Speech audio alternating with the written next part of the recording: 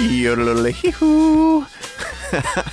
Yeah, I always wanted to start an episode out with singing, but I don't know why I just yodeled. I'm not really much of a yodeler, but I do want to welcome you to the show. What's up, y'all? It's Chase. Welcome to another episode of the show, the Chase Jarvis Live Show, and I'm here in your ears. Very excited to bring you a cool show today. We are featuring a good friend of mine, Elle Luna. And you're like, wait a minute, I know that name. What? Elle is an artist and an author, and obviously a genuinely amazing human being. As a designer, you've seen her work for companies like Medium, Twitter, Google, and others. She came out of that legendary design firm called IDEO, and you've seen her work for sure if you use any of those products. She was also part of the 30 Days of Genius series here on this podcast and the series on CreativeLive, where we took a deep dive in that show in what it meant to find our calling. And that was really through the vehicle of her best-selling book, The Crossroads of Should and Must. An amazing book. I highly recommend it. And she's got a really cool TED Talk. Or not, was it TED Talk? I think she did a TED Talk, but I think the talk that I'm thinking of is on the Creative Mornings show. It's just a beautiful talk that you should track down if you love this conversation. And obviously, The Crossroads of Should and Must are an exploration on understanding what it is that you're supposed to be doing. There's a bunch of stuff that you should do, but what in your heart must you do? We covered that in the 30 Days of Genius series, and we touch on it a little bit in this episode. But in this conversation, not only do we catch up generally with Elle, what she's been up to, but we also get into two really important projects that I wanted to highlight. One is called the 100-Day Project. You may or may not have heard of a project called the 100 Days of Making. It was originally started by a gentleman named Michael Beirut, who's one of the world's top designers, founder of some super fancy design firm called Pentagram, also a professor of design at Yale, invented this project called the 100 Days of Making. And now Elle is the facilitator of that project. And those two folks together, Michael and Elle, as the administrator of this via her Instagram channel. If you have ever made anything a few days in a row, you know how powerful that is. And Elle this is the 5th time she's fostered this 100 days of creativity. It's an unbelievable project that I want you to know about, and I want you to check out, or if you want to just search the Instagram hashtag, if you're too scared to try it, I'm not going to judge. So in this episode, we talk about her new book, which is Your Story is Your Power. It really does an amazing job, this conversation, of pulling back the importance of personal connection, of relationships, of tapping into not just the sort of dominant masculine point of view that has been a part of our culture for millennia, but what about the feminine side, not just for men or women. This is a side that we all have that we're starting to understand better, and what critical roles it plays in our culture. And the role that it should be playing, which currently isn't, in part because of the male-dominated point of view. Now, we're doing everything we can to change that. This discussion, I think, sheds a lot of light, rather. And we also have a guest star. Someone joins us mid-conversation who does an amazing job of shining a light on what has historically been dark. I'm very excited for you to listen to this guest that we have join us, and it's just going to be a doozy of an episode. We're about to live. It's like we're in black and white now, and when you listen to this show, you're going to go live in full color. So I'm going to get out of the way, but before I do, just a quick word from our sponsor. This episode of Chase Jarvis Live Show is brought to you by CreativeLive. CreativeLive is the world's largest and best platform for creative and entrepreneurial education. And right now you're saying, wait a minute, isn't that the company that you started? Yes, it is. It is my company, but they make this show possible. And if you don't know anything about CreativeLive, you must check it out. It's where Pulitzer Prize winners, New York Times bestsellers, the best of the best teach photo, video, art design, music and audio, craft and maker, and the ability to make a living and a life in all of those disciplines. There is free content there 24 hours a day, 7 days a week, and there's also more than 10,000 hours of content for you to access on demand. You guys know I'm a huge believer in the power of daily habits, and today CreativeLive, as a part of the sponsor announcement, wants you to know that they have a new, very powerful way to make education a part of your daily routine. That would be be the CreativeLive iPhone, iPad, and Apple TV apps. They're all free, and they let you watch all of the CreativeLive classes that are on air streaming for free, anything you already own, and on the iPhone and iPad apps, you can watch one daily lesson of your choosing for free. That is one of 25,000 lessons for free, which is super gnarly. To get those apps, go to the App Store, iTunes, and search CreativeLive, or go to creativelive.com/apps. There you go. Now let's get into the show.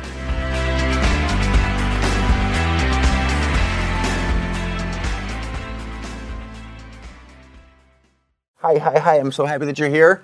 It's nice because sometimes I shake their hand, I can't just shake your hand. No. Welcome to the show again. Thank you. Thank you for being here. Thank you for having me. Wow.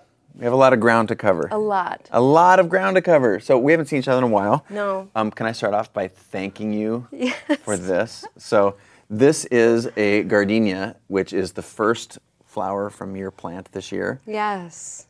It was on a table across the room for a second, and I could smell it, and now it's like... Isn't it amazing? It's amazing. And if you're listening to this on a podcast right now and you can't see us smell this flower, and you're just imagine the most potent gardenia you've ever smelled. It smells incredible. Thank you. It was the very first bloom on the gardenia bush this year, and I saw it and I immediately thought, I think that's Chase's. Wow. Because we're meeting today. See? It's for you. I'm so grateful. Thank you. And that's this beautiful vase, I should say, vase. We're going to just leave that right there. So, gosh, you're back. It's been like maybe 2 years or so. A while. It has. And the last time you were on the show, we were talking about your previous book, which is right here, The Crossroads of Should Must. And every time I share our work, the previous podcast that we did, there is innumerable people comment about how much this particular book changed their life. And I think it's in part because people were supposed to be doing the things that they love, and they're not supposed to be doing things that they don't love. But what about your personal journey? Like, how did you figure that out enough to write a book about it? Can you go back there for us? Sure. I guess I got to a place in my life where I started to dream again. And specifically, I started having a recurring dream about a white room. And do you dream? I do, yeah, I do. And I know there's a set of things if I don't do them, like drink too much or if in a weird way, if I don't allow space to create something every day, if I just drive straight through my day, then I find that I don't dream or I don't remember my dreams. And if I create every day and I leave the right amount of space in my day for life, then I have crazy dreams, vivid dreams that I remember. And sometimes I can steer in them, but so that's a long answer. Like lucid dreaming? A little bit, yeah. Not regularly, but I've probably 3 or 4 different periods in my life had pretty active lucid dreaming phases, I would say. Well, that's amazing. And rare. Dreaming is, it can be a really powerful way in. Mm-hmm. And I was not really going in when I was awake, so I think my dreams started to kind of chip away and really find me when I was asleep. And I started having this recurring dream about a white room, and it was pretty simple. It was cement floors and really tall white walls and warehouse windows, and when I would go inside of this room, I was filled with the most unbelievable sense of peace and calm. And that was it. That was my dream. Recurring. I had it again and again. And one day, a friend of mine, who is my co-author on my new book, on our new book, Susie Herrick, she asked me the question that just turned my life inside out. She said, have you ever thought about looking for this dream in real life? Now, I don't know if you've ever had a dream and then thought, okay, I'm going to go look for this out in the real world. But I had never done anything like that. And at first it seemed a little ridiculous. And then I started thinking, I wonder if there might be some intelligence, something going on in my dreams. And so I decided to start looking for it.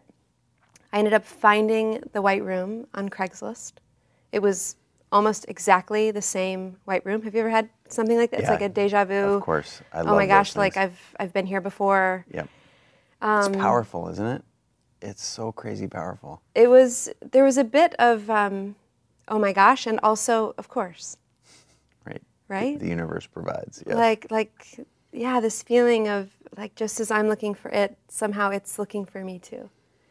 And it was an apartment for rent here in San Francisco. I got the White Room, and on my very first night in the White Room, I began to panic. The room said very specifically to me that it was time to paint. And that one experience, I mean, that all happened in a matter of months, put me on the dreaming and the dreaming, and then the actually finding it, looking for it, and believing that it might be possible. That's a big part of it, right? Imagination. Yeah. I think we'll hopefully talk about that a lot today. But yes, and then I got the White Room, and I started asking questions. I didn't have a lot of answers. I just felt like I was getting better questions, and ended up writing a blog post, which then was about the crossroads of should and must. These two paths, which are really kind of the same path, just depends on what you're calling it. I ended up writing the blog post, which just went crazy. And I remember seeing the blog post. That was before I knew you. Oh, really? Yeah, I saw the blog post, and then I met you at Adam Ghazali's party. Oh, that's right. Yeah. Mm-hmm. Wow. Well, and Medium is so beautiful because you get to just... I basically got to paint the story. Mm-hmm. And then when the opportunity came to turn the post into a book, I said yes, and it has to be painted. It has to be full color. It needs to be like a really beautifully designed object. And it actually, in the book itself, this is sort of a design, this is a geeky design detail. I love it. So the binding is like pretty unique in that you can actually see the interior of the binding from the outside. And for me, I really love this idea that you could see the interior, because that's ultimately what it was about, right? Yeah. How do you expose the interior and see it? And then you duplicated that on the next And book then as we well. did it the same on Your Story is Your Power. Maybe all the books are going to be about really looking inside. Yeah. So that is how the story or the arc of the book came in to being. But give us for the folks who haven't heard the previous podcast, which if you want to go deep on that subject, we talk about it for a long time, and it's a lot of people have remarked that that's one of their favorite episodes of all time on the show. In a nutshell, I'll let you give a summary of that book. Okay. In a nutshell, the summary of the book is this. There are two paths in life, should and must. Should is what we feel are all of the expectations and obligations that culture or family or community put upon us. And when you choose should, you can feel it. Your body tenses up, you get small. Must is different. Must is oh so very different. Must is, it's who you are. It's what you believe. It's what you know to be true when you're really, really quiet and with yourself. And must can be hard to find, and some people feel really far from their must. Some people, especially right now with everything going on in the world. What is my must in the midst of everything that's happening? And how do I sort the shoulds from the musts? And also a time like right now is a very good sorting mechanism, right? It really shows us what's important. Yeah. So those are the two paths. And paradoxically, are you familiar with this man named Gurdjieff? Nope. So Gurdjieff was a spiritual teacher around the turn of the century, and a friend of mine, Soren, was telling me about this guy named Gurdjieff one day, and he said that this spiritual teacher posed a question to his students. And he said, if a prisoner wants to be free from prison, what's the first thing they need to know? One student raises their hand and says, the prisoner needs to get to know the guard. Okay. Another student raises their hand and says, if a prisoner wants to be free from prison, they need to find the key. Okay. Gurdjieff looks at all the students and he says, no, if a prisoner wants to be free from prison, the first thing they need to know is that they're in prison. Until they know that, no escape is possible. It doesn't even make sense. So ironically, should is the doorkeeper to must. Until we can really flip on the light switch, until we can really get to know our shoulds, the things that go in our head again and again, you should never, you should always, you should know better than to. whatever those things are that, continue to be the story that we're telling ourselves about ourselves, who we should and shouldn't be, that's really the counterforce that stands in the way of must. So if I could redraw the crossroads, it's almost like shoulds, the more you get to know them, eventually turn into must. That's a new development since the last time we talked. That's a new development since the last time we talked. It's true. So in practical terms, what I heard is the way it makes you feel. So can you do that a little bit more? Because to me that resonates. You're very in touch with your feelings, Chase. I celebrate that in you. We talk about that a lot. Thank you. Well, yeah, maybe we can talk about it with something, right? Okay. So as you get to know your shoulds, you can almost fill them out like a list, right? That's one of the exercises in the book. You can just, go through the list and just try not to think too much. Just, you should never, you shouldn't have, wide hips, or you should never age, or you should, put on your face before you leave the house, whatever it might be, right? Depending on who you are. As you get to know those things, so one of my shoulds was, you should not say you're a feminist. Isn't that interesting? In today's, it seems like almost impossible that could be someone's thought, right, in today's current climate. But growing up, I always had this feeling that to say you were a feminist was something really bad. So whenever I was around people who were really outspoken or activists, how would I feel? Going back to feelings, thank you. I would feel kind of put up walls, or I would, not for me, or for example, in college, I never signed up for any women's studies classes. Not a one. And I went to a liberal arts school. And that was largely rooted in this idea that, not for me. I'm doing something else. At the time I wanted to be a lawyer, but, I'm doing something else. And I'm sure many lawyers need to take women's studies classes. But that was my should, and that's how it felt in my body. And it feels a little bit like, a little yucky and a little scary, and it feels a bit where's something else? Yeah. Or at least that's how I respond with my personality type. So, versus must. Okay. Yeah, right there, right? That's how it feels, how it sounded right there. Yeah, yum. Yum. And I don't know, do you have these things that you just love, that you can't explain, that are unique to you?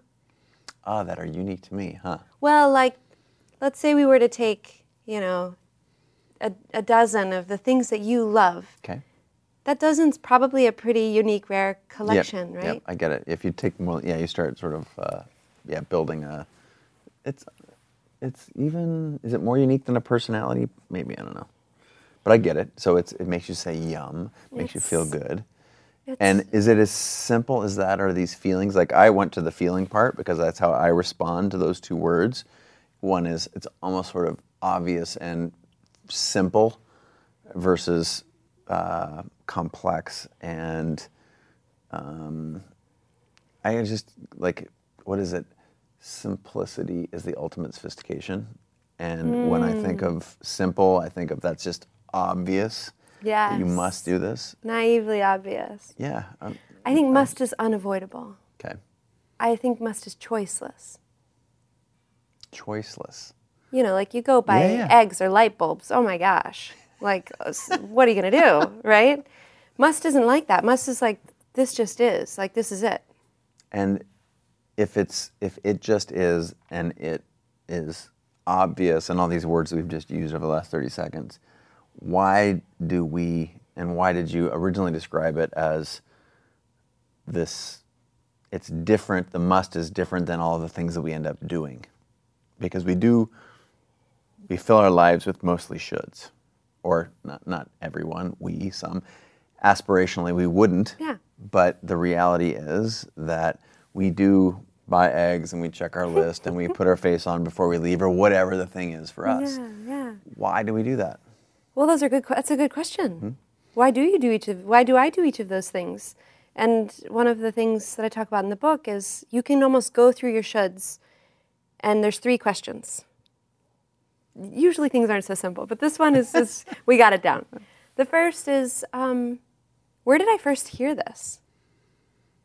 Where did I first hear that that I should never age?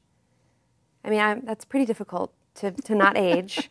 And we see like women in their 50s, as actresses or actors, I'm not sure what the correct term is, but we see women actors applying for, the role of a 30-something woman, and they're saying, no, you're, or we see 30-year-olds applying for 50-year-old roles, and them saying, like, no, you need to be younger. Or in movies, we see a lot of the older characters getting killed off, right? Like, maybe some of those places might be where I pick these things up, right? Yeah.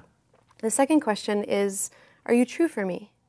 So about the one, you should never age. Like, so, my hair is going to change color, my skin's going to change, everything about me is going to change as I get older. Is it true that I should never age? Well, no. So how am I going to navigate that? Let's bring it into consciousness. And then the third is, do I want to keep holding on to you? Do I really want to keep carrying this idea about how I'm supposed to show up into every podcast, every meeting, every, date, every day, every time I look in the mirror? And this is a beautiful, tender moment, because in my own experience, there were things that I was carrying around far too well and for far too long. I mean, what does, being a feminist really mean? It means you believe in equality. Right, that radical notion that men and women are equal. And, what's so bad about that? Nothing. It's great. Yeah. And so this idea that I didn't want to be a feminist, like, okay, I can kindly, put that part of me down and let it go. And I'm inviting something new into my life. And when that happens, it's like this gardenia flower. It's just, things just begin to bloom, and they begin to just unfold and open in the way that feels good and smells good. It's true. It feels good and it smells good. So can you tell me, like you just mentioned, lawyer. And I first knew you as a designer before an author. Yeah. And at IDEO and other places. You've worked on a lot of the top brands in the world as a designer. But was that the lawyer part of you? Or was that driven appropriately and personally out of your desires to be a lawyer? You're holding your head sideways at me and you're side-eyeing me right now. I come from a long line of really talented lawyers. Got it. And I loved as a kid getting to watch my dad my mom would take me out of school, my brother and I, to go hear him give closing arguments at the courthouse. Oh, wow. And that's like out of a show. Yeah. Wow, that's crazy. And he's so talented. And to see the creativity and the skill and just to speak on behalf of something that he's really passionate about, for me it was, of course, why wouldn't I want to do that? Yeah. It was so fun. And as I got older, I naturally just sort of thought, well, I quite like the lifestyle that I was generously given by my parents. I quite like the world that I grew up in. I quite like all of this. So there was a part of me that just thought it was safe. Yeah. And I didn't really want to be a lawyer. I mean, let's be honest, I can't even read the fine print on like an IKEA instructional table. There isn't even any fine print. But I thought maybe I'll be a lawyer so I can work with other artists, like be an intellectual property lawyer. But I think my applications must have just said, like, please, don't let me in, because I was rejected from every school I applied to. Oh, wow. And if I'd gotten into just one, Chase, I totally would have gone. Wow. You'd be meeting attorney Elle. Wow. I would have gone. So. Well, what is it in there? Sorry to hijack that just for a second, but in there is that your access to creativity because you thought you wanted to be an intellectual property lawyer so that you could work with creators? Did you not feel like you had creativity like as a part of your fundamental DNA and who you were? I was sleeping at the art studio. I was like literally sleeping in a room that no one should ever be sleeping in. And but for some reason it just never crossed my mind that I could live a creative life. That I could somehow make a living being creative. And again, maybe I just didn't have my imagination dialed totally all the way up. But I didn't know a lot of people, they call them starving artists for a reason. And of course, the people around us, they want us to be safe and they want us to be taken care of and be okay and not be a starving artist. So I had a lot of fear about that old myth. And of course, we have to, we're in San Francisco, like the most expensive city in the United States. Mm-hmm. And figuring out how are we going to sing for our supper and do it in a way that's congruent, where we can continue to hold our head up high. It's a real trick. It's a real trick. Oh, I don't know if I shared this in our last talk. I'm going to share it again here. But your story and my story are very similar in that I, instead of being a lawyer, originally it was professional soccer. And when I found out that I didn't really want to do that, just based on doing it, I went to college on a soccer scholarship, played it every single day for 5 years and had played it my whole teen life. But early on, I knew I was wildly creative, and I basically wanted to fit in and didn't want to be the weird creative kid. Yeah. I was like, oh, okay, I happen to be athletic, so I'm just going to do this. And it was a means as a 6-year-old or an 8-year-old to fit in. Just like, okay, cool, like that's acceptable culturally, so I'm going to run to that. And then I saw that really kick up again when it started being time we need to think about college and whatnot. I ended up, as I mentioned, on the soccer scholarship, but I was like, what do you do? And I asked my friends, my parents, the people who want you to be safe and looked after. They said, oh, if you're smart and hardworking, you need to be a doctor or a lawyer, or there was a couple other choices. Yeah. And these weren't things that were literally prescribed to me, like you have to do this, but they were suggestions on what would be safe and what would be good and esteemed. And in the same breath that you just said earlier, like I didn't know that you could be an artist and not starving because of that moniker in our culture. I literally spent years and years of my life, hundreds of thousands of dollars in school debt and basically pain chasing the thing that everybody else wanted, the should. And I didn't know, I didn't remember that about you, the lawyer bit. So we're the same. We're the same. Yeah. And what was it then that allowed you to wake up in that art studio and say, I want to do this forever? Because right now I'm just thinking about the people who are listening. There's a lot of folks for whom they have a side hustle or a creative gift that they're curious about, or they're at sort of level 1 and they want to go to 10, or they're level 0 and they want to like embrace this. And so I think you and your story are helpful for them. So with knowing who's listening right now or who's watching, what would you tell those people? Oh, well, I don't have any advice necessarily, but I can tell what worked for me. Okay, do that. I started doing the 100-Day Project. Amazing. Let's give a little backstory on the 100-Day Project. So the 100-Day Project is this project that Michael Beirut, the amazing, brilliant designer, lecturer, author, everything, or Michael Beirut, started at Yale. And it was he was a faculty in the MFA program. Masters of Fine Arts, for those who don't know the lingo. And it was to make something every day for 100 days, but you have to repeat the same thing. So one guy danced in public for 10 seconds every day. Somebody else, drew like a doodle a day, or another person made a poster in 5 minutes every day. So you do one thing repeatedly. And he did this class at Yale. I applied to Yale so that I could take his class. And I didn't get into Yale. It's a really, really top school. And I didn't get into Yale. And I thought, oh my gosh, I'm never going to be able to do the 100-Day Project. 7 years later, I'm walking down a dusty road in Mexico, and it dawned on me, I could just do the 100-Day Project.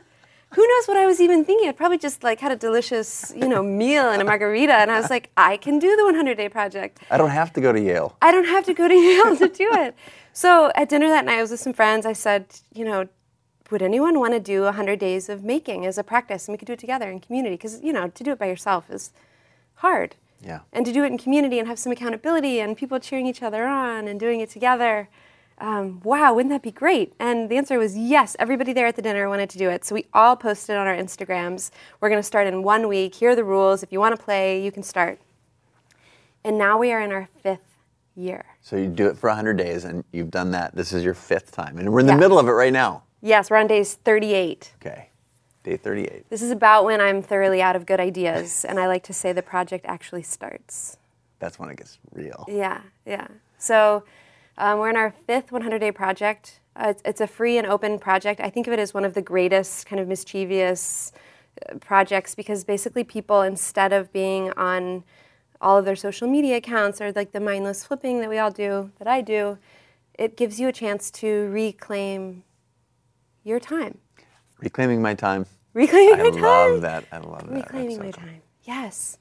And it allows you also to see what's going on in here. Yeah. What's happening? Do I want to meet a new stranger every day for 100 days? Do I want to learn how to cook vegan food for my daughters who are suddenly vegan? Do I want to, what do I want to do? And it gives you a chance to begin slightly seeing the world in a new way. And some of my favorite stories are, there's this one woman in St. Louis, her Instagram bio said, "Wannabe artist for real mom of 2. Her name's Hillary.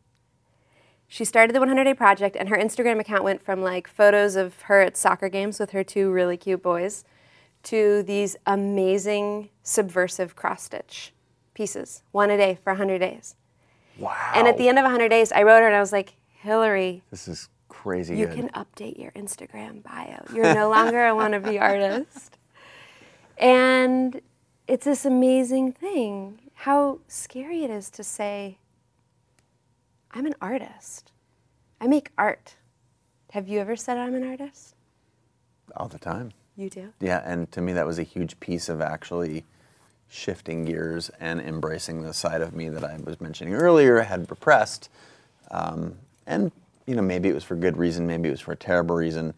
I do look at that, I think regret is a horrible thing, and I do look at that time in my life as something that is very powerful for me now, because I never want to regret, and I do regret sort of not doing it when not calling myself creative or not calling myself an artist.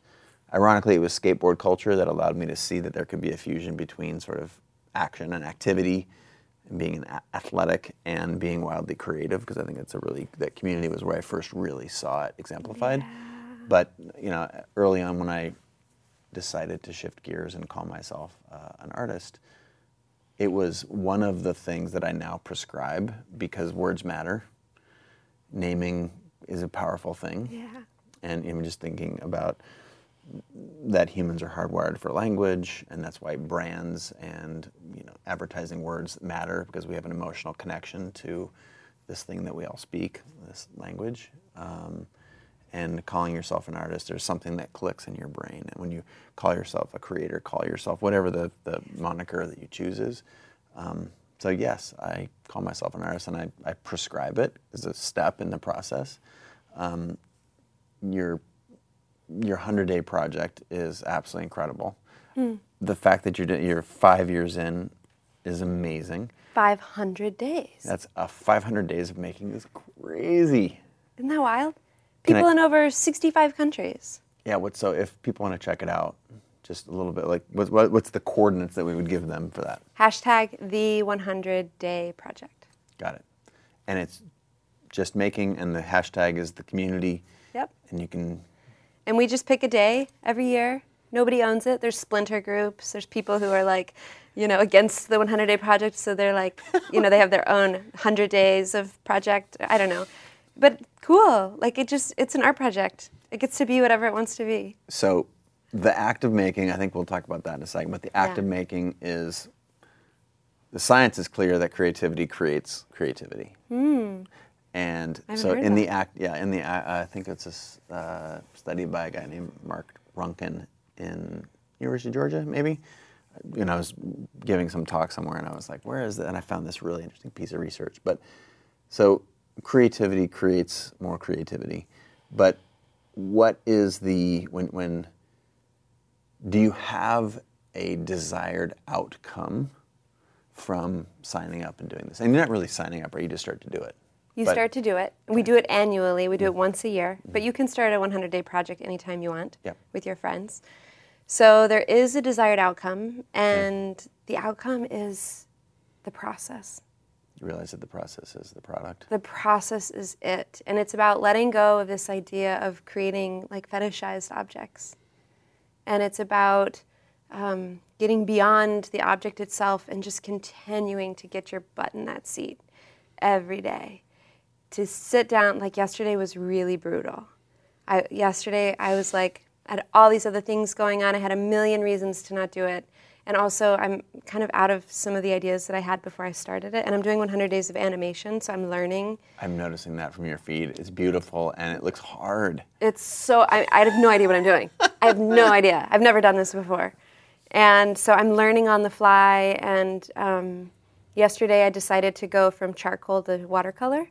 I don't know how to animate watercolor, so it was, and I was getting really frustrated. And but the 100-day project is about, like, just do something. Just do it and get it done and get it out there. And because you have to do it every day, it really, what is the saying? Done is better than perfect. Yeah. You just get it done. And you're answering a little question here or a little question there. And I think so often with the crossroads of should and must, sometimes people think that they need to, like, quit their job in order to find their calling, or that they, their job has to be their calling, right?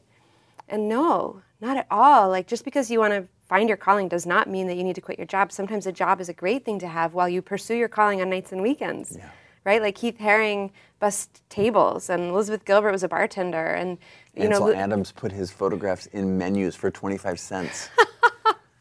I love it. Yeah. And then you have other people who make a great career, like T.S. Eliot. He was a banker. He was an amazing financial mind. Even look at composer Philip Glass. He was, like, renewing his taxi medallion even as his work was debuting at the Met. Like, just in case, right? And he was a plumber and electrician. So, there's a lot of ways to figure out, like, your job and your career and your calling. And there's so many ways to get creative with how you make money. And it's really important to have a conversation with your art, like with my animations. Do I want my animations to pay the rent? No. I need my animations to have a sandbox where they can just explore, and I can learn, and I can have a safe space.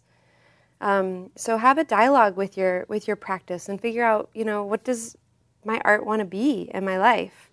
Does it want to be responsible for health insurance? Like, maybe, maybe not, right? Yeah. And then with the 100-day project, what begins to happen is you begin to find these, like, little loves. They start just growing and sprouting like seeds. And suddenly this little thing that you just kind of were itching to do has now really grown. And again, back to the flower, it's really blossomed in your life. And that's the way must is. It makes its own space, but you have to start somewhere. Yeah. And the 100-day project invites you into that process, into that practice. Well, there's a lot about you that I feel like comes out when you realize, like, what your blockers are. I'm not doing this. You start to realize that because I want it to be perfect, or I want it to be good, or I want it to be fast, or I want it to be so many things. And then that is a great reflection about you. And it turns out that that's actually part of your next book, is that your story is your power. Yeah. And I thought it would be interesting so you are the author, you're co-author of this book called Your Story is Your Power. And the subtitle is Free Your Feminine Voice. Mm-hmm. Your co-author is Susie Herrick. And I thought it would be cool if we called Susie. I love that idea. Would you be open to that? I would love that. Okay, so we're going to keep talking, but we're going to bring Susie into our show here. And I don't even know, do you know, where is Susie right now? Do you know, the team? I didn't ask her. Didn't ask her, but we're going to call her right now. And while the team is setting that up, I just thought it'd be cool, since she's your co-author. Yes. We'll do a little background on Susie when we bring her to the show. Great. But I loved knowing you personally and knowing the Crossroads book well. I thought it was a really beautiful transition into Your Story is Your Power. Can you draw me a picture? Was it the 100-day project that helped you navigate your way here, or what part of? Well, the Crossroads of Should and Must came out, and then Susie was working on her memoir, which she can tell you more about when she comes on. But I got to help her a little bit with the editing of her memoir and provide some illustrations for the text. And you'll get a sense when we get her on the Skype. Susie's someone who's really been in the cave of her own life and dug her way through with a spoon, so to speak, to find her inner treasures. She's the real deal. And in getting to work on her book with her, I I learned so much from someone who has done decades of work. Actually, we have her book here too. Aphrodite Emerges. Mm-hmm. Yes. And the more I started really learning about her experience and her story, the more I began to look and be invited into my shoulds as a woman. Now, whether you're a woman, a man, Latino, African American, are there certain shoulds that keep you imprisoned as such? And how do we begin to flip on the lights and figure out what those stories are? So for me, going into those shoulds of my own femininity, mm-hmm. blocks to my own femininity, mm-hmm. largely, and figuring out why was I keeping myself from myself. That then unleashed a lot of positive impact in my life. And so we had to write this new book. We got Susie's book out the door, and then we had our 45th president elected, and the Women's March, and there was an opportunity to really write a book about what it's like to be a woman right now during such crazy times. Yeah. So to me, that opens up an amazing opportunity for us to have a conversation, and you and Susie to do a little bit more talking and me do a little bit more listening. But so if that was in part the motivation, just culturally, the timing was appropriate. What are some of the things that you discovered, first of all, and second of all, free your feminine voice?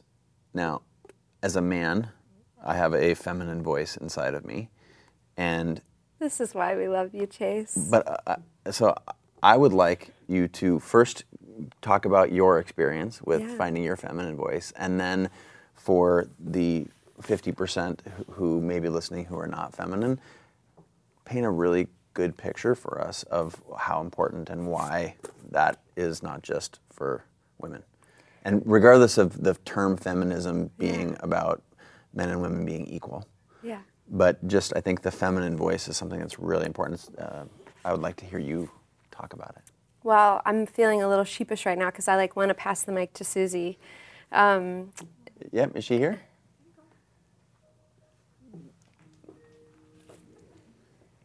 Oh, hello, Susie.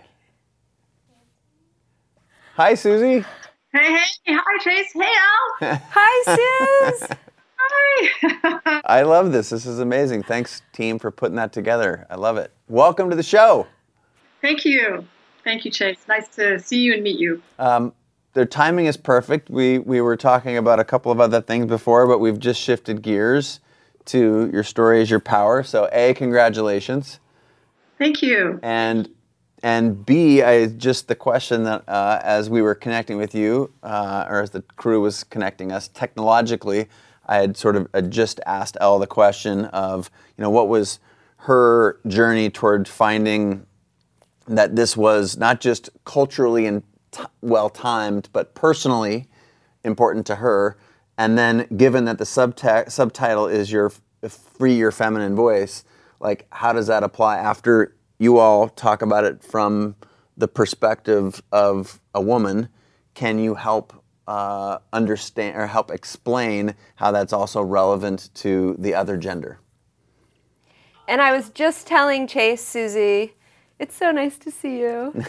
So nice to see you. I was just telling Chase, this is the moment when I wanted to pass the mic to Susie to talk about, what is the feminine voice and how do men experience it? Because Chase just beautifully said, he said, I'm a man and I also have a feminine voice, which was really lovely to hear. And this has come up quite a bit as we've just finished a book tour, a lot of cities from coast to coast, and a lot of our groups were both men and women. So Please, pass Susie, the can mic. I pass it to you? Mike, thank you. This is one of my favorite topics, partly because when we do our talks, the men will stand and say amazing things. A man stood up the first talk we gave at Wisdom 2.0 and cried because he was so moved by the material and realized his own perspective that he saw the women in his life getting discriminated against, and that was painful, and also the feminine in him was getting discriminated against. And so really the question is how to find the feminine voice. I found my feminine voice by looking at the things that I shut down when I felt that shame come to me. And the sound is not so great, by the way. Are you getting reverberation? We get a little feedback. Yeah, let's try and play through it if it's possible. We're happy to, I'll do anything I can to troubleshoot, just because having you here is totally incredible. It's like, where are you right now, by the way, physically? I'm in Menlo Park, California. Where are you guys? We're in San Francisco, so saved you an hour drive and down the 101 in brutal traffic. You sound great now. We'll go ahead and you said you'd heard from some men in the audience when you were on your book tour that some sort of interesting points of view and some openness. Yeah. Well, the talks really brought up a lot of emotion, and a lot of the men that I've experienced who go into this material feel a lot of grief at the loss of this part of themselves, at the loss that they feel that women have not been part of the conversation, and also their own feminine. And so the way that I discovered it was the parts of myself that got repressed. What was that? Like if someone put me down, what would I just hold off? And that's what I found out what my feminine voice was. What about you, Elle? How did you discover yours? Well, someone asked, I guess recently for an interview, what is the feminine voice? And we talk about it in a lot of different ways in the book. But my own experience of it is, have you seen this movie Pleasantville? No. So in this movie Pleasantville, the movie goes from black and white to full color. And I think my own feeling, my own experience of the feminine coming online in my life felt like things going into full color. That there was space, there was a full spectrum available, and I started just feeling better. I started feeling better and better, and what Susie's talking about a little bit about how to figure out, it's a bit like the shoulds are keeping you from the must, right? Yeah. What is it that's keeping you from the feminine voice, whether you're a man or a woman, right? Yeah. And so one of the things that we talk about in the book is we use the symbol of the labyrinth. And the labyrinth is the organizing structure for the book. And the labyrinth has two symbols in it. The first is a spiral, which is really about going internal, going inside. And the second is the meander, which we see all through nature. We see it in the digestive tract in our own bodies. And these two symbols together are about going internal and that things just take time. And so the book is organized in that way, and it's about how do you get to the center of your story? How do you find the things that are keeping you from what you really want, from the type of work you really want to be doing, or the types of relationships that you crave, or the type of person you long to be. And in our own experience, it was really looking, first looking out at the cultural stories that we were telling ourselves about ourselves as women, looking at music, looking at fairy tales, looking at all these different things that we tell young girls, right? If you want to get the prince, you need to, be beautiful, be slim, be demure, be beautiful, be a great housekeeper, right? And then you get the prince and become queen. And we started really looking at the ways, the storytelling that's been going on for generations, and asking, is this really our collective happily ever after as women? Is this really the world that we dream of? And the answer is no. So what's that all about? So you go in deeper. Then we looked at our family stories, and also looked at personality, and ultimately really at the center of your story, realizing that that only you can be at the center of you. At the center of the labyrinth, it's just you. And at that kind of quiet, centered place, there might be some insight that comes forward. And Susie and I both had a unique experience. I'm wondering if you could share the story about the placemat. Oh, yeah. Well, one of the things that I discovered was that when I was in the middle of a breakup, that I had this internal voice that was really critical. And so I sat down with a friend of mine and I said, let's write everything down that we can think of that comes up from us, from our center about women. And so we wrote it down on a placemat, and it was disturbing. It was really disturbing. So I started getting a real sense of that these themes that showed up in my unconscious were themes that show up in misogyny in history. And that was the real clue to me that I had to do a lot of internal work. So I started talking to this internal misogynist and changed its occupation from critical to supportive. And then, which enabled me eventually to really confront my father. And my father's life completely changed, stem to stern. And it was one of the most powerful experiences I've ever had in my life. And it was, to me, it really showed that when you do the internal work, that's when you have the most impact on the world.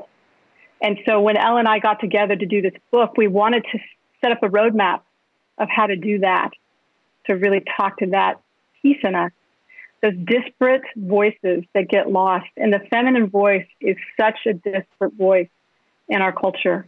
And yet it's such a needed, voice. I'm a psychotherapist, and I've been reading lots of articles lately about how depressed our youth are. And in college, and then also in tech companies. And I think a lot of it is the loss of connection to the emotion and the physical body.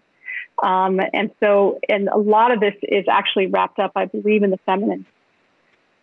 So anyway, no, I think that's super powerful. Could I ask you one question on that? I believe. Sorry, one question on that, Susie, if I can. So I brought a conversation that I'd had with my wife into a conversation I was having with Brene Brown. Now, Brene, I don't know if you know Dr. Brene Brown. She's incredible, a friend of my wife, Kate, and I, and we're talking about, oh wow, I feel like a huge part of the future is feminine. There's an understanding that is coming into popular culture, which has been a voice that's been widely absent. And you talked about the misogyny that's embedded in all that. And I think it was Brene, and I don't want to misattribute it, but we're talking about, well, and it's not just male, female. It's just things that are besides just male.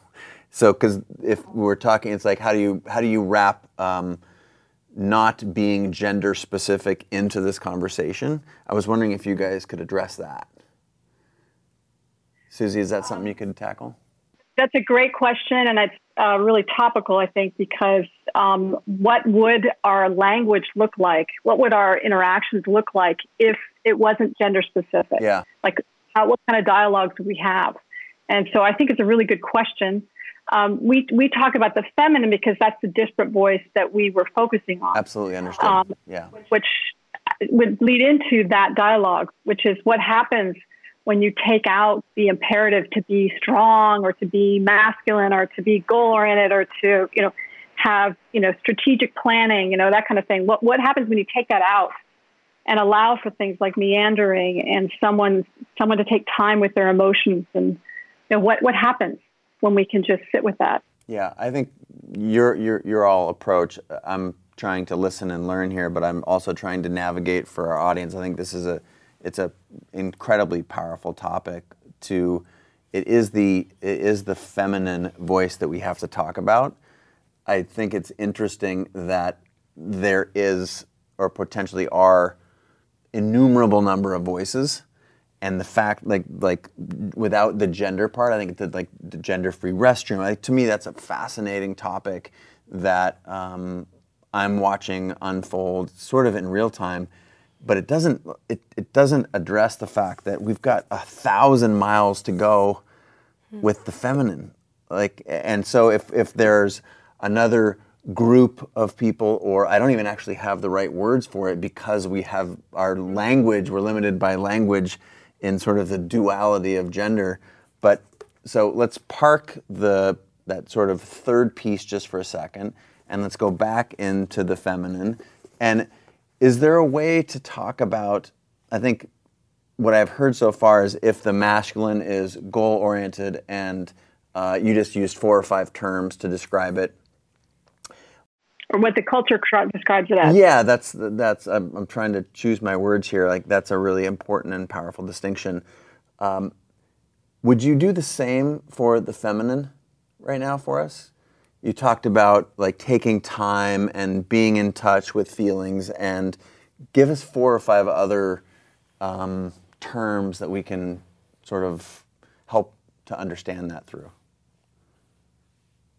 Did you want me to do that, Elle, or? Doesn't one of you all, like, I kind of want to hold you all here so I can like get a bunch of knowledge in a small amount of time. Appreciate that, really. Well, for me, when I started looking at the things that I had staved off, the things that I thought were bad about me, like the number one thing was that I wanted relationship. That was a big one. And I had been, teased in my early childhood about that, wanting to be engaged with people and doing things and having romantic relationships. That was really important to me. And that was often, poo-pooed and said, why are you focusing on that? And I realized later is that was the part of me that knew, the intelligence in me that knew that relationship was really important. And there's a lot of, evidence now about how humans evolve via good relationships. And the feminine in part of us gets that. And women tend to be very good at that, is engaging in good relationships and know how to have relationships that are really healthy and engaging. And it's actually best for our brain chemistry to have those good relationships. So that's one. Yeah, that's incredibly powerful. What about some of your experiences, Elle? We also talk in the book about, we saw something in the Obama administration that was really cool.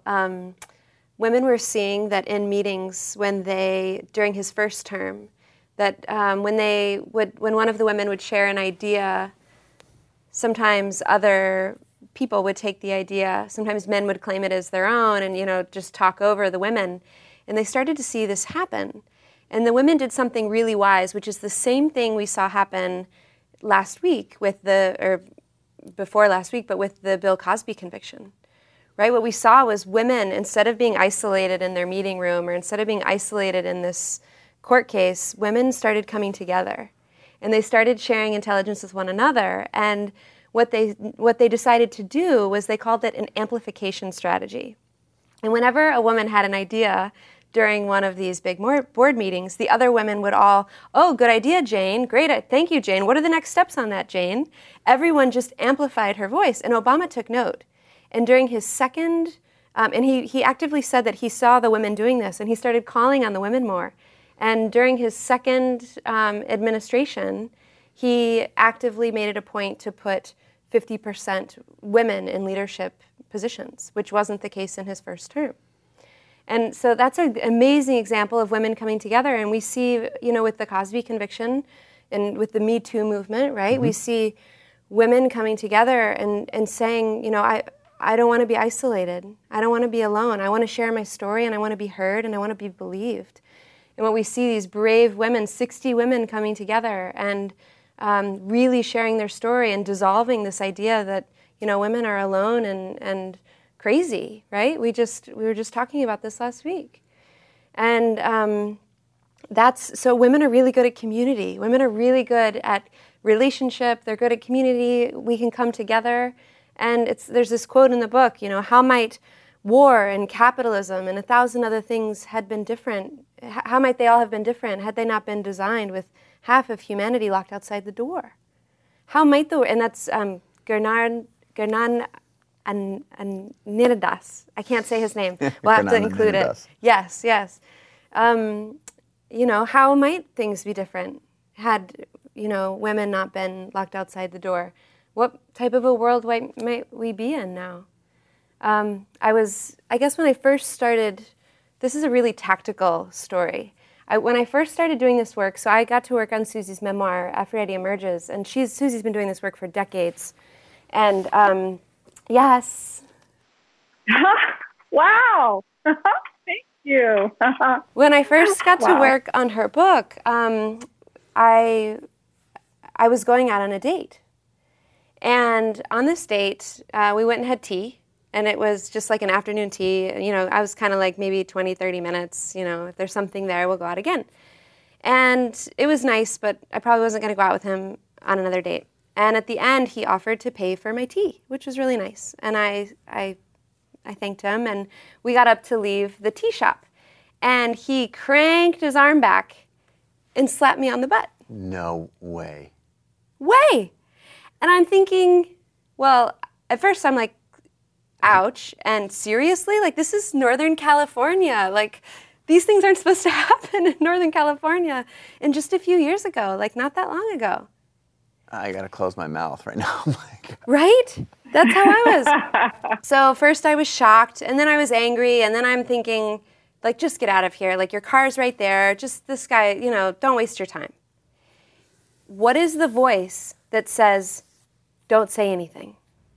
What is the voice that says, oh, just smile and nod and thank him for the tea and don't make a big deal, don't rock the boat? This is one of the biggest things that I've learned from Susie and her work, and that hopefully is in this book, is that the more you get sorted out in here and you stop taking the shit in here, that's what it is, you get sorted out here. And I knew in this moment that actually the most loving thing I could do was to just not be okay with what he had just done. And that was a new thing for me, because my personality type, which we talk about the personality types in the book, is to, put a smile and like, oh, it's fine, don't rock the boat, it's fine, just be okay, just make everything okay. And I decided to not make things okay. And I turned and I looked at this guy and I said, mustered all the courage in my body. It was really, really hard, and I think I put my hands on my hips and said, I think you're here because you want to meet a nice girl and you want to go on a second date. And just so you know, if you slap her on the butt, she's not going to want to go out with you. So there. And I ran to my car. And that's such a tender moment for me, because that's how it kind of starts working its way out. Mm-hmm. Once the internal misogyny is seen, and it's like, why do I think it's okay for someone to hit me? Why do I think that's so violent and inappropriate? Why wouldn't I say something? And the more I began to realize how inappropriate that was and have incredible love for myself, the more I began practicing in little ways, with this guy or in another situation, or if I had been in the amplification meeting, that would have been cool. It's like you begin to find moments when you can try on your feminine voice. You can try on this voice that says, I want to go on a date where this doesn't happen. I want to be in a relationship. I want to be in a meeting. I want to be in a meeting where it doesn't happen. And so how do I begin to create that change? And one of the things that Susie said many years ago to me, and it's so beautiful, is love doesn't always mean making things okay. Sometimes love means making things not okay. And that was really, like my brain exploded when she shared that with me, because that's what she did. And that's what we begin to talk about in the book, is how to realize, what's not okay inside. Do you really want to look in the mirror every day and hear that same, it's sort of like the cultural misogyny gets internalized, and it sort of becomes the story that you tell yourself about yourself. Not even sort of. Every day. Yeah. And that's how it was for me. Yeah. And as I began to wake up to it and I realized that not only did it impact the story that I told myself about just existing as a woman, but also in women I encountered. I was in San Francisco crossing the street one day, and I saw a woman, and the inner misogynist came on and said something about the woman. And in that moment, I basically did what we talk about in the book, which is I got to have an intervention with myself on the sidewalk and, go through like a process of intervening and saying, like, we've got to say something nice. This is not working. I don't want to live in this world. And right then and there, the woman sneezed. And I got to say to the woman, bless you. And it was like this intimate, immense moment where it's like this saying where, like when you take one step towards the gods take 10 steps towards you. And this feeling, like the more I began to heal this part of me, the more it felt like it began to reflect externally in the world around me. And it continues, it's ongoing work. It's a labyrinth. We continue to go inside and go inside. And it continues to reflect externally with what we see happening economically, but environmentally, politically, with everything we see happening in the news. It's a really scary time. Is it also potentially a very profound time? Is it just scary, or is the other side of scary potentially something really powerful? And I'm asked that because y'all are going through this. I think we are all culturally, but I can't take a piece of that. I have to understand, is the other, or is the place that we're going because of this moment, it's clearly, it's better. Is on the other side, is it more, is it hopeful, is there promise? Help, I think you get there in the book, help us understand it in this conversation. Where are we going? Well, can I respond to that? Sorry, you probably can't see. I'm looking at you right now. Okay, great. You're a bit blurry, but I can see you. Thanks. I feel a little bit blurry. I think that to answer your question directly, which is and I think you alluded to this earlier, which is that I think that when we get this, then I think we could have a real impact on the planet. And I think that we are at a crossroads right now, that we are in a real dire place. And I've been concerned about this for a long time. Elle and I have had this dialogue for a long time about how the Earth is called Mother Earth, and yet she's treated horribly as well. And so, and I want to say what Elle is showing you is that all the work that she has done to get to this point where she can step out in moments where she never did before is a practice of, and we went back through many generations in our own genealogy charts and found really interesting things along the way that would keep women from speaking. I found out that I had all these relatives in the Salem witch trials.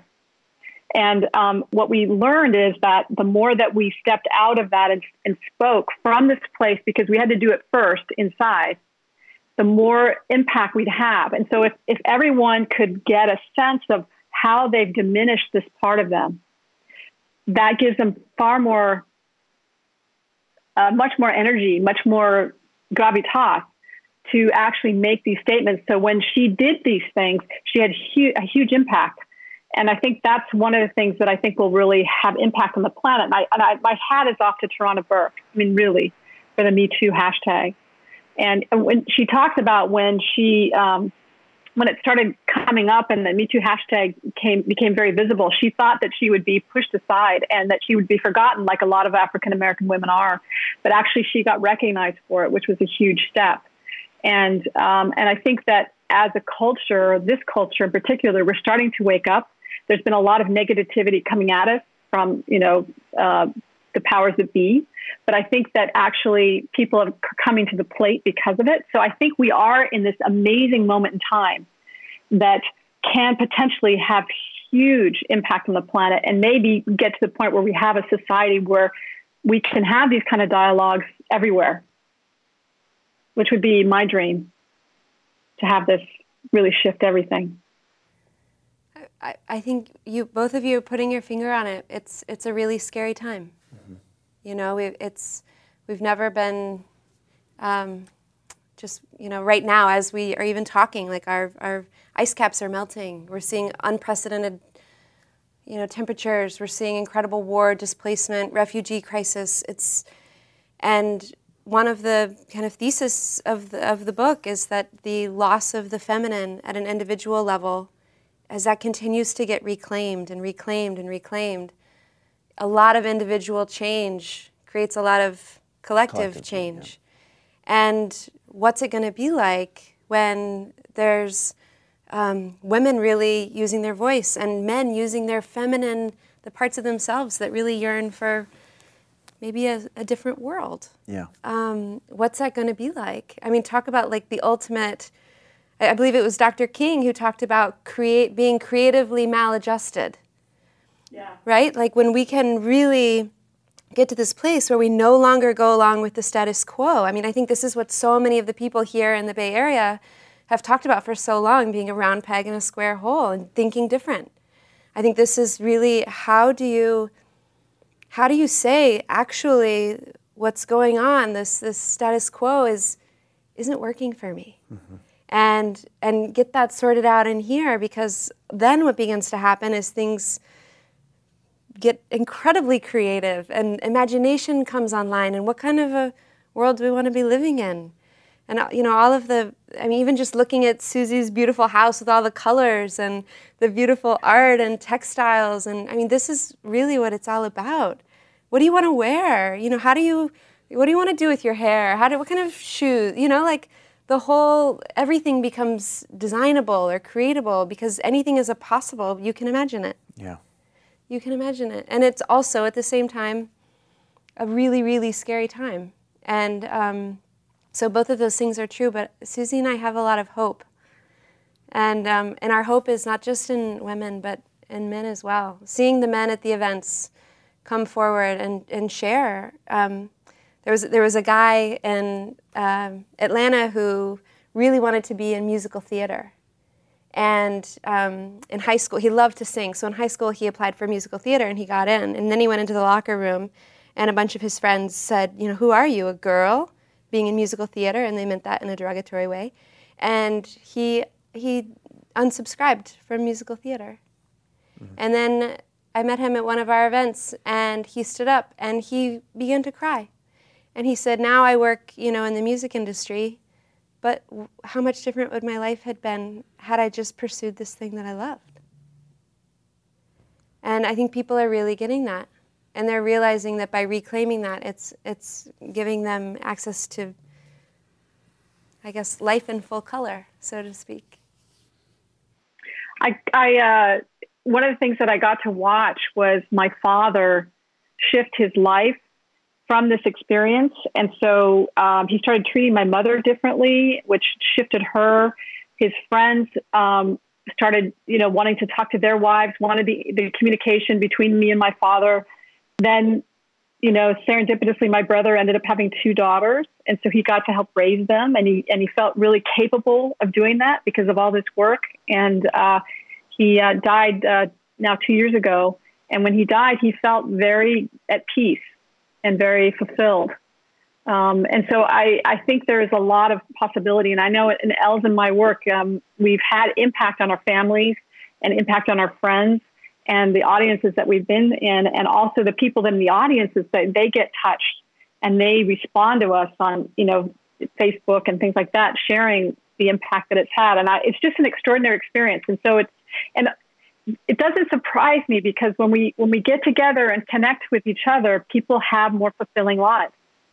I was just going to remark on that. As I was listening to both of you talk, a handful of things came to mind which probably have their identity roots in the feminine.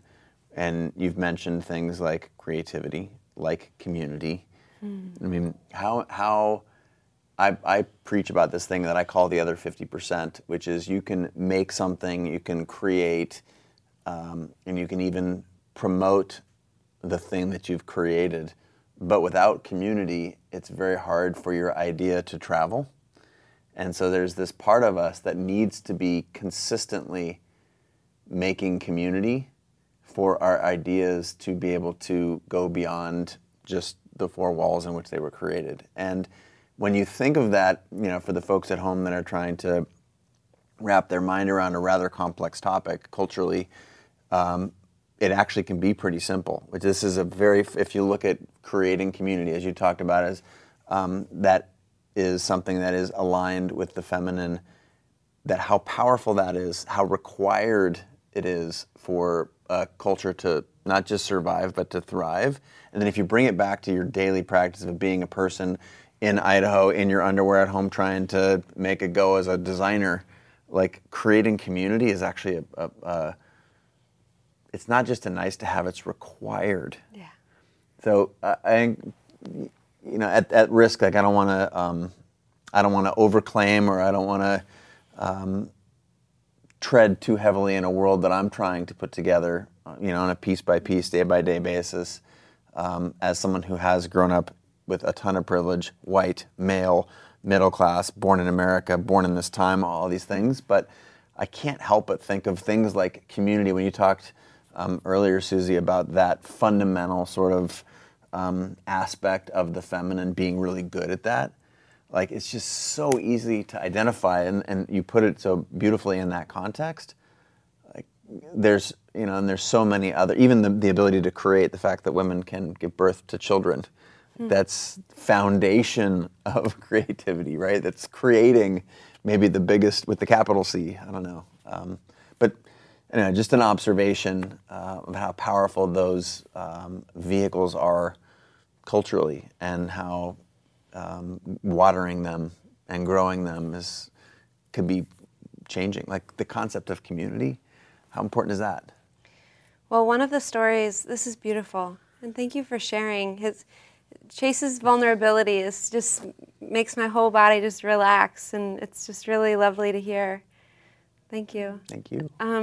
One of the stories in the book that we talk about is, and maybe Susie, you can tell it briefly because she knows it better, but the story about community and how a Star Trek actress ended up changing a whole community.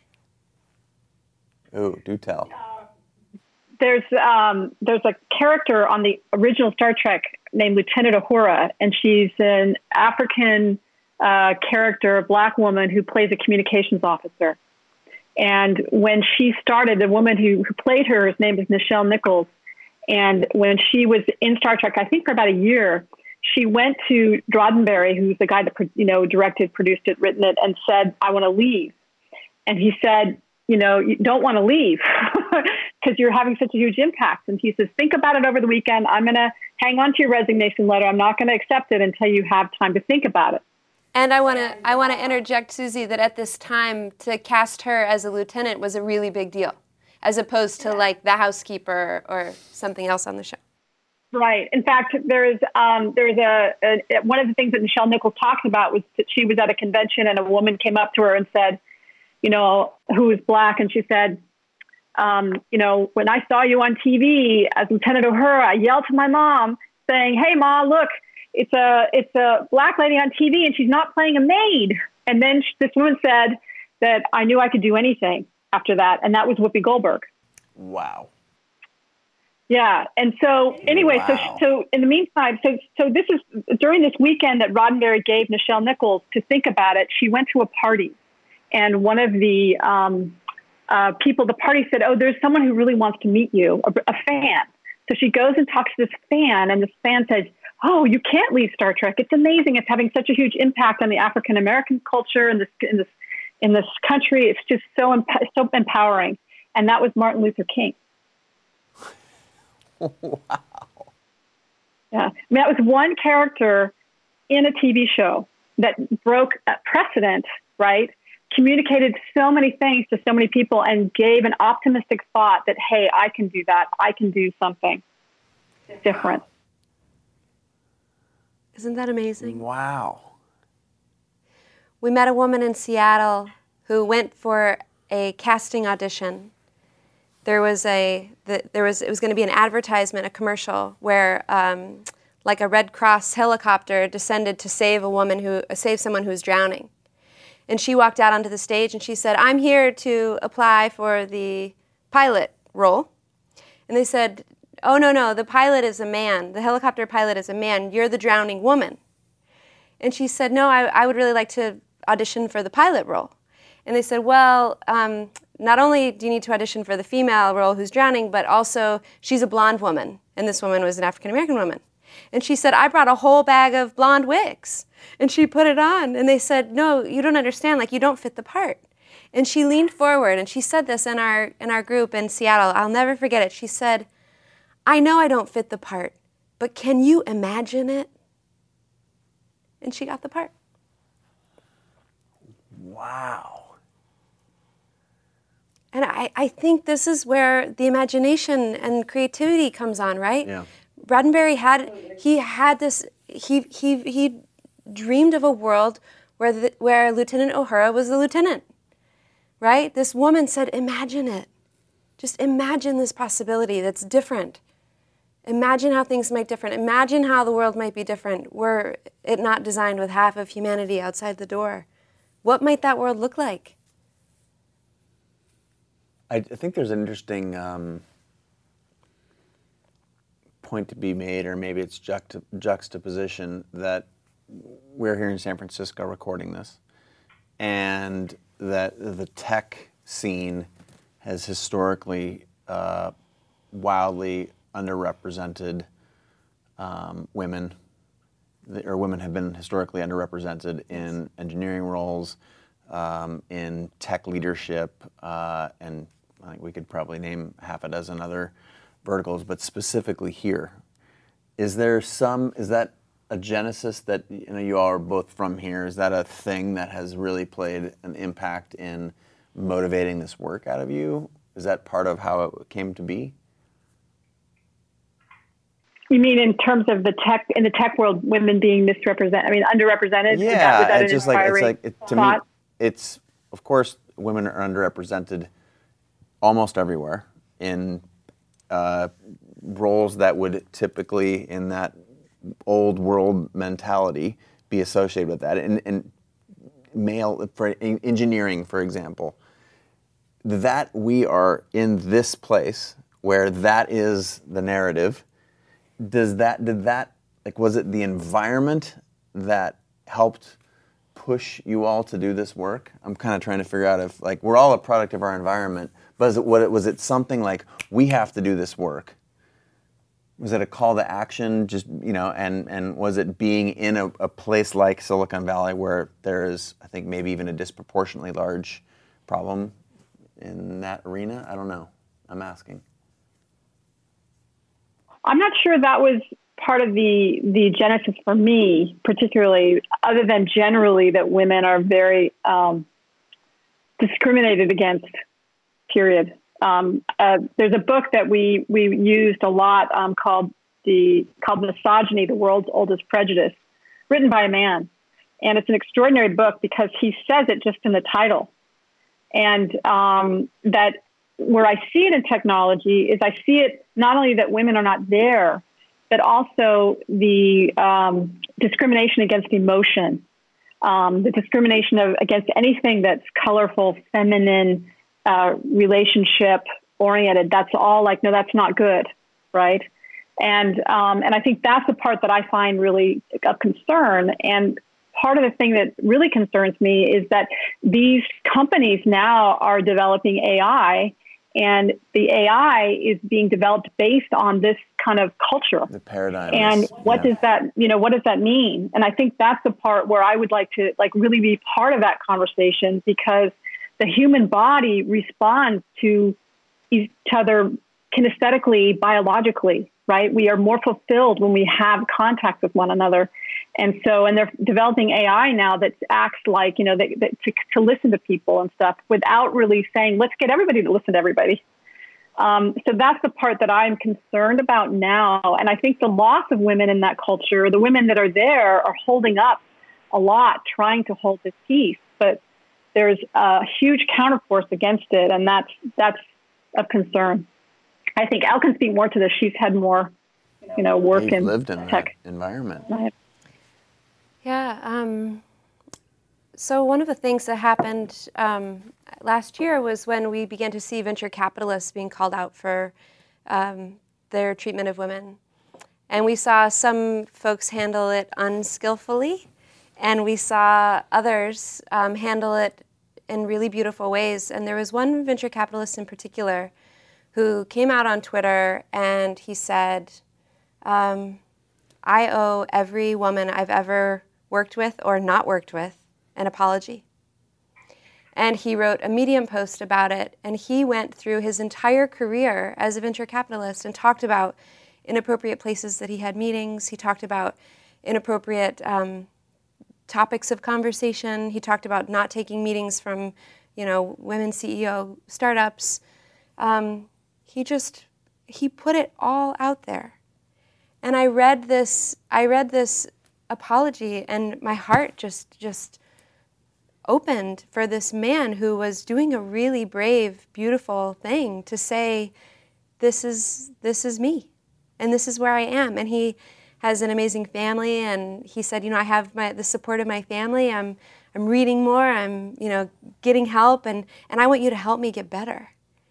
And this is essentially what happened with Susie's dad when she confronted him, and it was this beautiful moment. And we talk about this in our book, how when somebody comes forward and when somebody says, wow, look how I've been a part of this paradigm that has hurt so many people. Look how I've participated in it, unwittingly maybe, right? We train people really well. Yeah.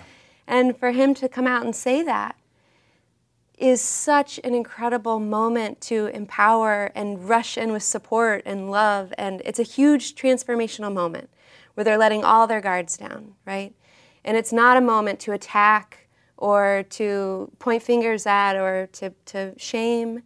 And of course, this being the internet, there was a lot of that happening online, which was so heartbreaking. And I guess for anyone listening, if you see someone who just really opens up and says, this is where I am, this is really what's going on inside of me, and I want to do better because I want to feel better, I want to be better. When you see that, to meet that vulnerability, and Brené talks a lot about this, to meet that and to celebrate it. And I think that's where we are now with a lot of the Me Too conversations happening, and a lot of people beginning to dialogue. We're coming together, and people are starting to talk. There's a quote in the book by Nelson Mandela. He says, people, I'm not going to say it quite right, but it's about hate and love. And basically about, we're not born hating someone based on the color of their skin or their gender or where they're from. And if someone can be taught to hate, they can be taught to love. For love comes more naturally to the human heart than its opposite.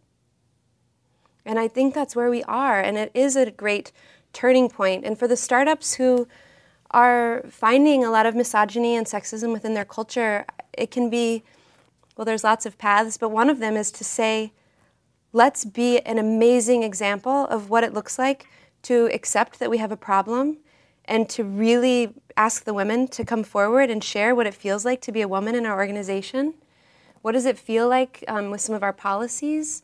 And how do we begin to shift our culture? How do we begin to then shift actually what we're building or even how we're building it, right? Maybe what we're even building and putting into the world might be different. And I guess it is an invitation especially for the companies who are really getting a lot of finger pointing right now. If those folks were to say, we want to be a shining light for what it looks like to shift the misogyny within our culture, everyone else would follow suit because it's everywhere. It's everywhere. And I think if Silicon Valley can invent all the things that we have, they can certainly be leading the charge on this as well. And it's going to take a really courageously vulnerable leader to raise their hand and sign up for that. One of the things that one of the quotes in the book is about how fish in water can't really describe the water because it's all around them. And then when an air bubble goes by for the inquisitive fish, they start to wonder what the water's about. And that's what the sexism and misogyny is like. And I think that once we start to be able to describe the water to each other, like, for example, one of the things that I notice often in talking, with men in athletics is that they often insult each other and call each other a girl. And that's a common practice in TV, common practice everywhere. And so it's like when you say things like, had you noticed that? And someone goes, oh, I guess, then you help them say, it's fine. We just wanted to start describing these little things that reflect the cultural phenomena of that half of the human race is discriminated against. And let's work together so that it doesn't have to continue that way. Amazing. Thank you both for doing this book. How long did it take you? Did it just fly off the page, or was it a 10-year overnight success? How did you all think about it? Well, Susie had been working on her memoir for a long time and doing decades of research specifically on this topic.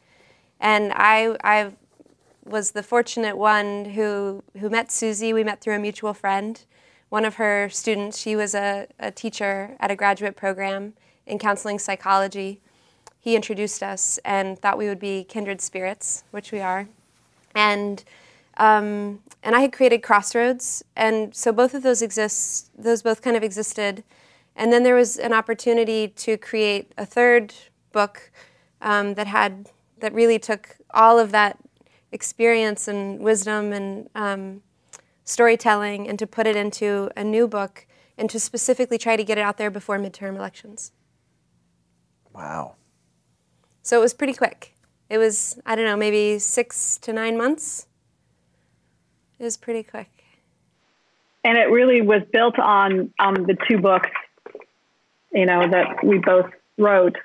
And I mean, just the concept of the must, it was our must that Elle put so eloquently. It's the crossroad between should and must, and this is the must. Thank you so much for making the book. Thank you so much for calling in from down south. Thank you. Really, really grateful to have you on the show. Congratulations again, your earlier book, Aphrodite Emerges. Congratulations on that. Beautiful painting. Yeah, I was going to say, I recognize some of this beautiful artwork. Elle did all the artwork and designed the book. It's beautiful. And then congratulations again on Thanks. Story is Your Power. Thank you so much for joining us. We'll sign off from the Skype call with you, Susie. Thank you for being you. And I haven't read Aphrodite Emerges yet, but I have it in my hands now. So I'm grateful, and thanks for highlighting all the stuff that you did to bring this book to life. So thank you. Well, thanks for hearing our voices. Thank you. Oh, so happy, so grateful, and I wish you were in the room with us. Next time we'll have a reunion. Thank you. Well, thanks for being part of the dream. And I'll sign off now. Okay, ciao. Thank you. Bye. Ciao, bye, Elle. Bye, too. Sus. Bye, too. Bye. Bye. That was awesome. Well, thanks again, Tech Crew, for making that happen. Allowing her to Yes, that was amazing. That was perfect. Isn't Susie incredible? Wow. Yeah. She's a partner you want to have. Yeah. Did you have another book in mind, or was this just serendipity when you two met and this was this thing that had to happen? This was just a thing that had to happen. It was the must. My dream with this book, with this new book, is I wanted to, with the visuals, just with the art and the design, I just wanted something that's really hard to talk about, it's almost a little fun and digestible, and that's so scary. Yeah. Like the book that she was talking about, Jack Collins' book, Misogyny, it just says in giant pink letters, misogyny, with like an old sculpture of Venus de Milo on the cover. And I was getting on an airplane and I was carrying this book, reading it with, it's such a hard book to read. Every chapter I had to bribe myself with a glass of champagne. And I mean, the history is horrible. Yeah. It's just horrible. And it's also the history. And it was good to read it. But I was getting on the airplane and I had the title facing out and I thought, I'm going to turn this inward. And I think there was something about, there was something about that I felt like, So I think with this book, it's sort of like the Trojan horse of books. Like, how do we talk about patriarchy and privilege and misogyny and how it gets internalized and all these really big things that are so important in a way where someone can walk on a plane and, oh yeah, of course, give it for a friend. Like my 15-year-old self growing up in Dallas, Texas, I really would have benefited from a book like this. I would have loved to have known as a young girl that it was actually a great thing to be a feminist. And maybe I would have taken different classes in college. Who knows how much would have been different even in my own life. And I'm a woman, right? Yeah. So I think our hope in getting it out there is how to really guide people to the center of their story. And it feels a little bit like a workbook in that way, because everyone's journey is going to be different. But ultimately, I think it's a book about love, and I selfishly would really love more people to read it and for there to be more love at every level. It's pretty hard to top that as the last line. If I could just turn the cameras off right there, I would turn them off. But I want to say thank you so much. Super courageous, wildly creative, incredibly powerful. project. And yeah, congratulations. Thank you. Also, cannot leave without plugging the 100-Day Project one more time, because that is just a force of nature. I forgot to ask, is there, you start every year, and is it just following you is probably the best way if you want to follow along with Elle and the tribe that you've built that does this together? They should probably just follow you online, and you're just like at Elle Luna, right? Mm-hmm. Or there's a website. We finally have a website. It's the 100dayproject.org. So you could just check that out in like February or March. So cool. And I would like to do something. Like we've had a couple little thing called 28 to Make. We had 30 Days of Genius, which you were a part of, where you get a thing every day. Like maybe we do a thing where you like. My toes are twitching. Yeah, that's a good sign. Okay, maybe I mean, I know you've had tens and thousands of people who are doing that with you. I think that we've got a pretty good community here that would be interested in 100 days is so hardcore. It's so hardcore. It's enough to make a big shift. Yeah. And if it's around something that you really want more of in your life, you're signing up for it. And I love your ELLELUNA on Instagram and Twitter too, on everything, right? Yeah, everywhere. You should follow, if you don't already follow Elle. Her animations are awesome. Thank you. I'm learning every day. I've never done animation, so. But that's the point, right? You're learning in public. Yeah, and can I have a thank you for you too? I'll take it. I'll take whatever you're given. I've already got a flower. You got a flower, and thank you for just creating this space, creating this forum. We talked about a wide-ranging amount of things, and bringing in Susie and your generous, kind heart.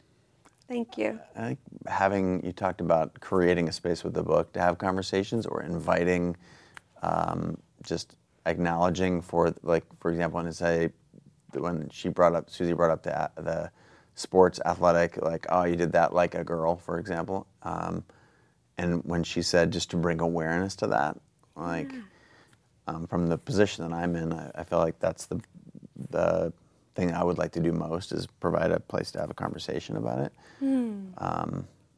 And I'm on an interesting journey there too. I feel like I'm learning every day, and to have you two on the show has been a great privilege.